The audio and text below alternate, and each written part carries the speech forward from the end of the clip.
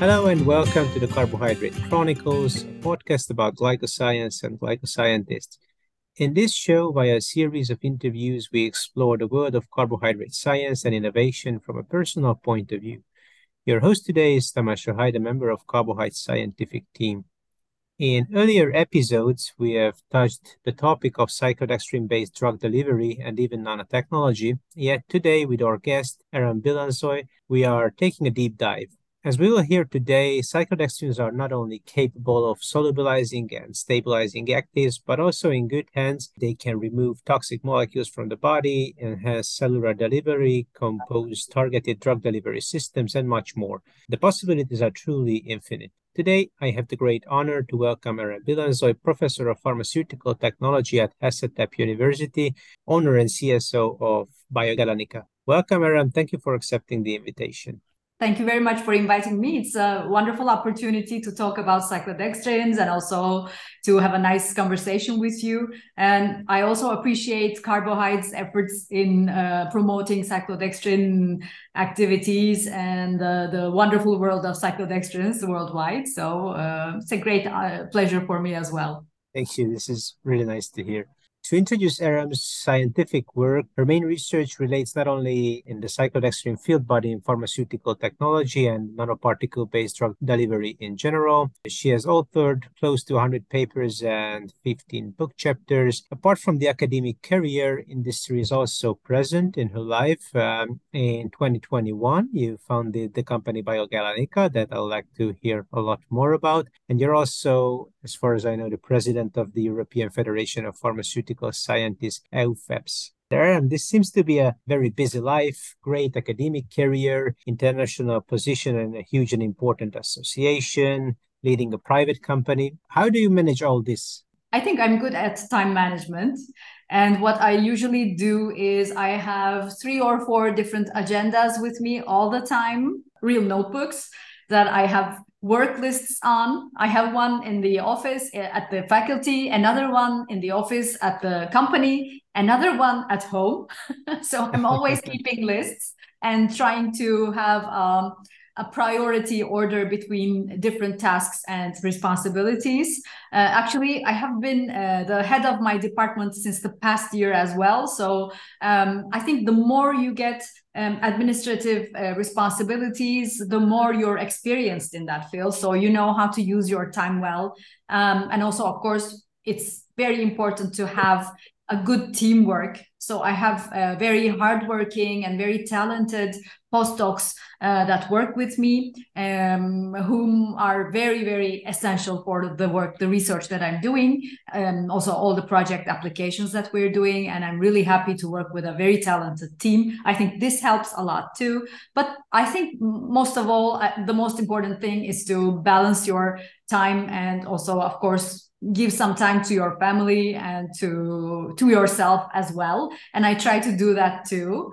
I think that's why. But sometimes, of course, I need a vacation and then I have to rest too. I'm not a superhuman being. But you seem to like things organized. Is that right? So do you have a mindset like that? Yes, that's right. That's right. I had a lot of experience in using time badly or good. And I find that when you use your time and energy well, you can actually succeed in anything you want and you can actually reach your goals and objectives. So yeah, this is what I try to do. I really like that one. And is it easy for you to prioritize among all the activities? Does it come naturally? Yeah, it's a very difficult actually task to do that. And it became easier for me in time. Basically, when I was doing my PhD or before that, when I was a student, this was very difficult for me. And then in time, after I became an assistant professor, I started prioritizing the responsibilities. And also when I became a teaching staff and a research staff at the university, I had a lot of different administrative responsibilities as well. So I acted as vice dean of my faculty for 3 years. I was also the general manager of the technology transfer center of my university. I was in the executive board as well. So then you have to really prioritize because either you stop with your research and focus on the administrative part, which is very boring for me, or you try to do both. And if you try to do both, you should get, number one, a lot of good help from good team members. And number two, you really have to use your time and energy very well.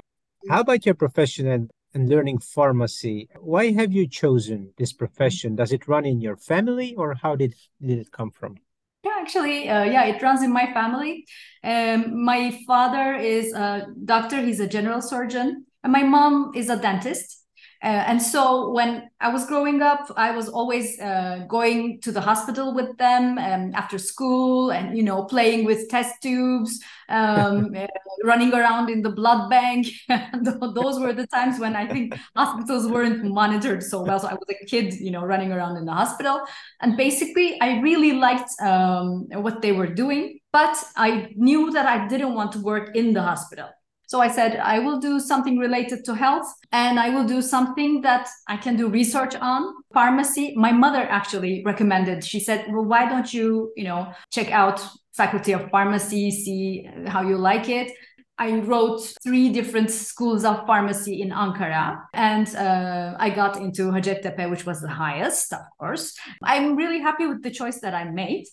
But during the time that I was a student, when the labs, the practical courses started, I was very interested in pharmaceutical technology, because in pharmaceutical technology, we were actually preparing and formulating the real, medicines that people are using, like the real extracts, solutions, suspensions, emulsions. And it was really very interesting for me, because I thought that this is the real life. I mean, this is what the pharmacies are selling, and this is what the patients are using. And basically, the pharmaceutical technology discipline was the key instrument in turning an active molecule into a final product. So I was so interested in this. When I graduated, first I said, okay, I'll just take a little break, get my driving license. I didn't have it yet. And I didn't know what to do yet, definitely. But I knew that I didn't want to open a pharmacy store. For me, that was a too static job to do. In September, went back to school to get my diploma. And I visited some of the professors, and I found myself entering the MSc exams, the master's exams, to enroll as a postgraduate student in the faculty. And this is how I started my academic life after that. For a long time, during my master's thesis and also during my PhD thesis, at the end of my thesis, I always wanted to go to the pharmaceutical industry. This was the main goal for me. But during my PhD, I had the opportunity to work in a joint PhD thesis with University of Paris. And the topic was amphiphilic cyclodextrins for nanoparticle preparation. And this was when I first came into contact with cyclodextrins. I see, and I was going to ask about your first interactions with cyclodextrins. Why was this the topic that you chose then? Yeah, that's a very good question. My supervisor changed. It was Attila Hüncal. And one day he called me to his office. He said, Erem, you will do your PhD together with Paris. Are you okay with this? I said, oh, okay, yeah, I'm okay with it. Of course, Paris, who wouldn't be okay? And then he said, well, okay, then you will be working on cyclodextrins and how to prepare cyclodextrins into nanoparticles. And I said, okay, because I was reading literature on nanotechnology and nanocarriers, and they were becoming more and more prominent. And also they had very promising capabilities for drug delivery. So I was happy about that. And then in our department, there was another professor, Sevda Şenel. She had worked with cyclodextrins previously. And so she gave me this file of literature about cyclodextrins. And those were the times when you couldn't actually download papers online. You went to the library and you took the photocopies.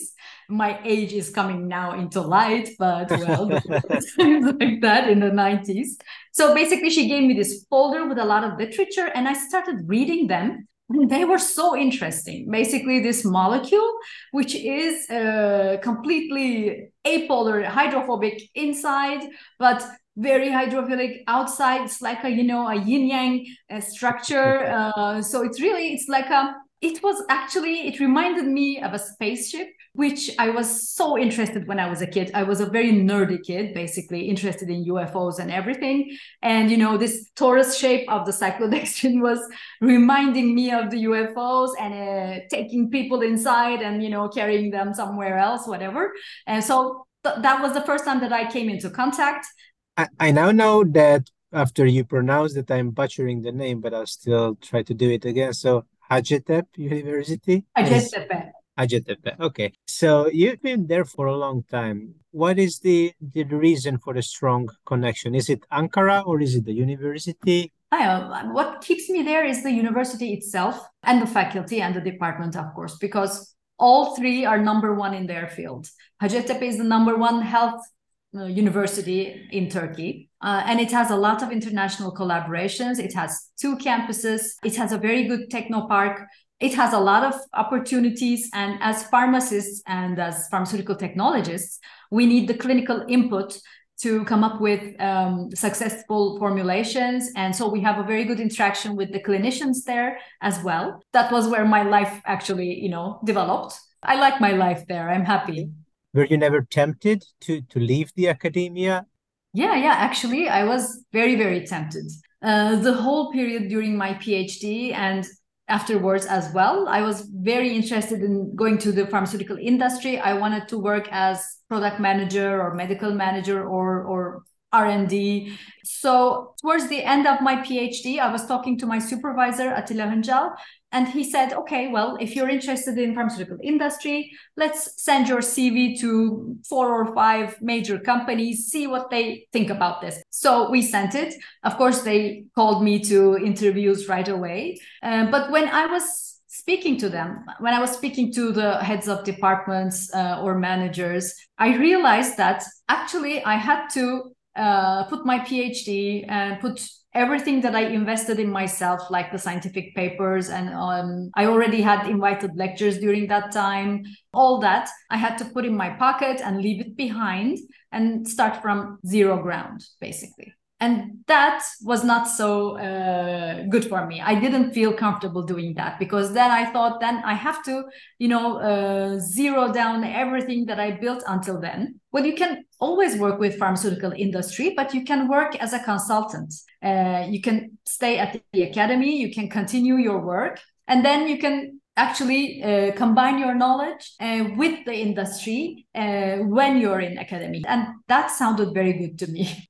Honestly, this is what makes me the most happy in my life. Going into new projects, working towards new goals, trying different things is very, very appealing for me. And I didn't want to leave that all behind. Instead of leaving all behind, you created a new balance for yourself when you can pick what you like within the industry and still support it, but do not give up the academic research that you love so much. So tell us about your private venture then, BioGalenica. What is it when you started? What are you doing there? So I founded it during the pandemic. Basically, there were the lockdowns at that time. Before that, I was the general manager and the executive board chair for the Technology Transfer Center of my university. So the Technology Transfer Center itself is a company. I learned everything about balancing budgets, taxes, the staff, different aspects of life. And I always had finding my own company in my mind.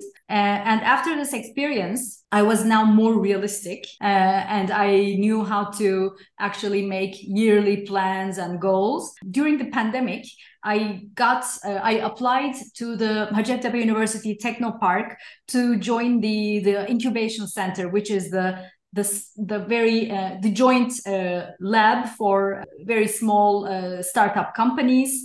So I had a research project in mind that was about nanomedicines as well. So in the company, what I'm doing is there are 3 actually legs of the company. One of them is research and development. I actually undertake work packages of pharmaceutical companies that they are unable to perform in their own facilities if they don't have the infrastructure or if they don't have the know-how. So this is basically practical experimental work, including animal studies, cell culture studies, and formulation development studies. Then there is the training part, where I train the pharmaceutical industry in specific topics, either at the company that invites me or as an online education course. And the other one is consultancy, where I provide expert opinion on regulatory dossiers, bioequivalence studies, and formulation development studies for pharmaceutical companies. Actually, what I'm doing in the company is not too far away from what I'm doing in my daily life. And I'm using my expertise and my know-how to run these projects. So the company is very actually giving me freedom, also giving me the opportunity to hire really talented PhD students or postdocs that can work for the company as well. It's also inside the university. So it's a very good opportunity for me, I think. I'm really happy that I have founded the company. And just came to my mind as you were talking, it still impresses me how much different types of works you can undertake at the same time. Do you have an internal preference of joy? I mean, you teach, you do business, you do research. Which is it that you enjoy most among all these? I can name two different things for that. One of them is when I see one of my PhD students or MSc students thrive, become very successful, join the professional life as researchers or industrials. I really feel very happy. I think that the main responsibility of an academic is basically to support people in their career, especially in their scientific career. So this is one thing that makes me very happy. And the second thing is research, of course. Supporting people also goes into business, so I guess you practice it as a company leader as well as a professor. So so that kind of knowledge can serve you in both areas. That's right. What do you do, Erem, when you're not in the lab, in your free time? You mentioned hobbies in the very beginning. What are these? I like exercising and sports a lot. So I exercise regularly. I take walks in the nature. I read a lot. I like watching movies, also trying new cuisines, trying new food. Oh. I love cooking. I love it. Well, there's a saying that at the Faculty of Pharmacy, pharmaceutical technologists are the best cooks because, flavor is our job. Getting the texture right is our job. And so this is what we do in cooking as well.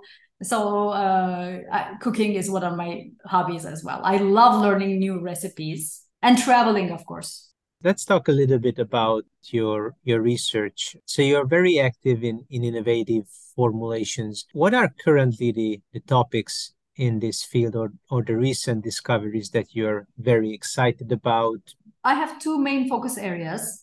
The one of them is nanotechnology and targeted drug delivery. And in targeting, when I first started my PhD, basically the targeting was being performed by only the size of the nanoparticles. Like when you're in the nano field, nanoscale, your drug delivery formulation can benefit from enhanced permeation and retention effect, which is an effect that makes your nanoparticles accumulate in either tumors or inflammation sites in the body. So if you want to develop a formulation against a cancer type or against an inflammatory disease, being at the nanoscale is a very important, of course, benefit.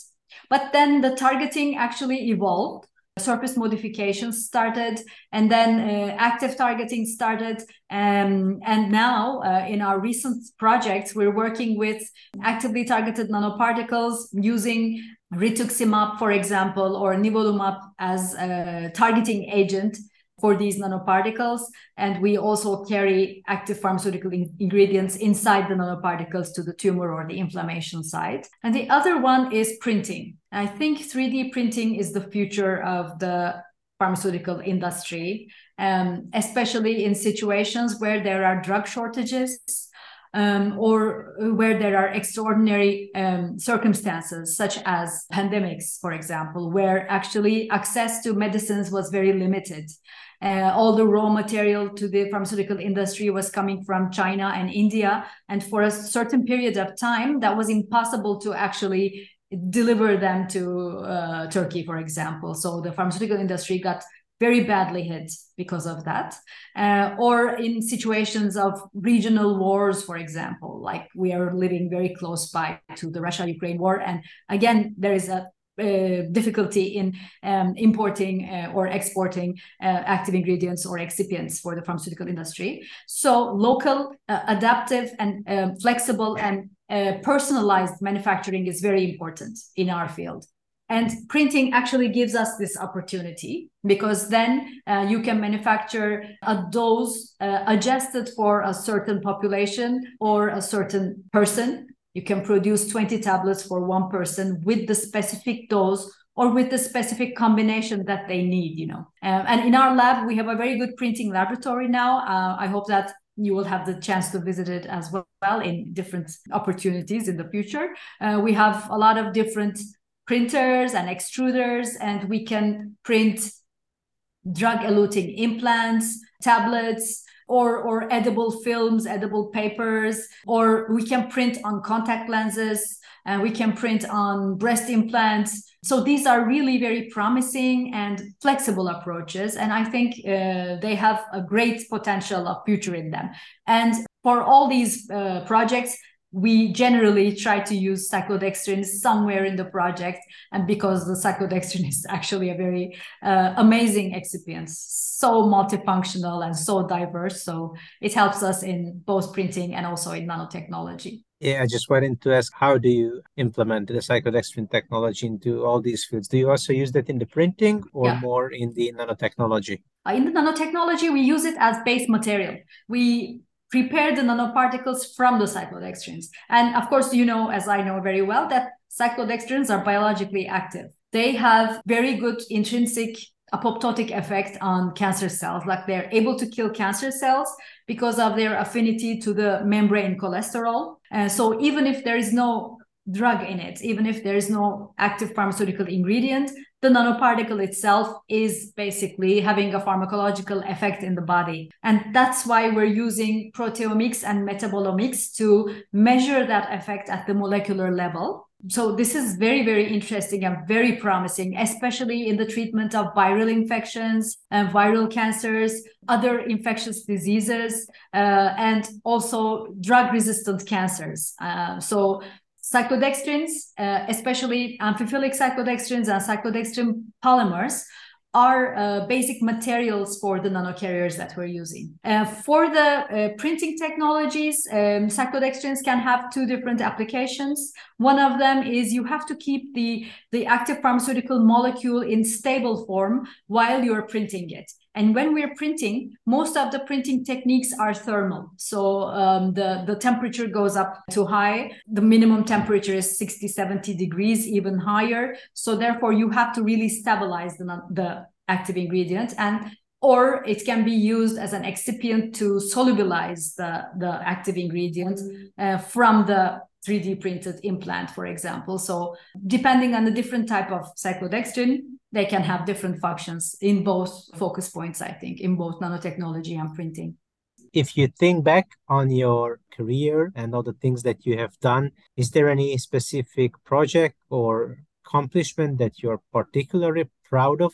I think the targeted cyclodextrin nanoparticle projects, all of them are very important for me, because during those projects, we were able to actually compare these cyclodextrin nanoparticles with the commercial product that is being used in the clinics. Now, most of these commercial products have a lot of side effects. So basically, the patient either undergoes severe side effects. Sometimes the patient cannot even continue with the chemotherapy. And therefore, when you are able to administer these drugs inside the cyclodextrin nanoparticle in a targeted form with a lower dose, basically the antitumoral efficacy is way higher than the commercial product, which is in the market, and the side effects are very, very low. And so this is one of the biggest highlights, I think, for me, and I continue working on that field. Certainly, this kind of novel nanotechnology concepts clearly will find their way into practical applications. I'm also confident about that. Finally, I have a question that I'm asking all the guests. So if you could have dinner with a historical figure, dead or alive, or a celebrity, who would you pick and why? That's a very good question.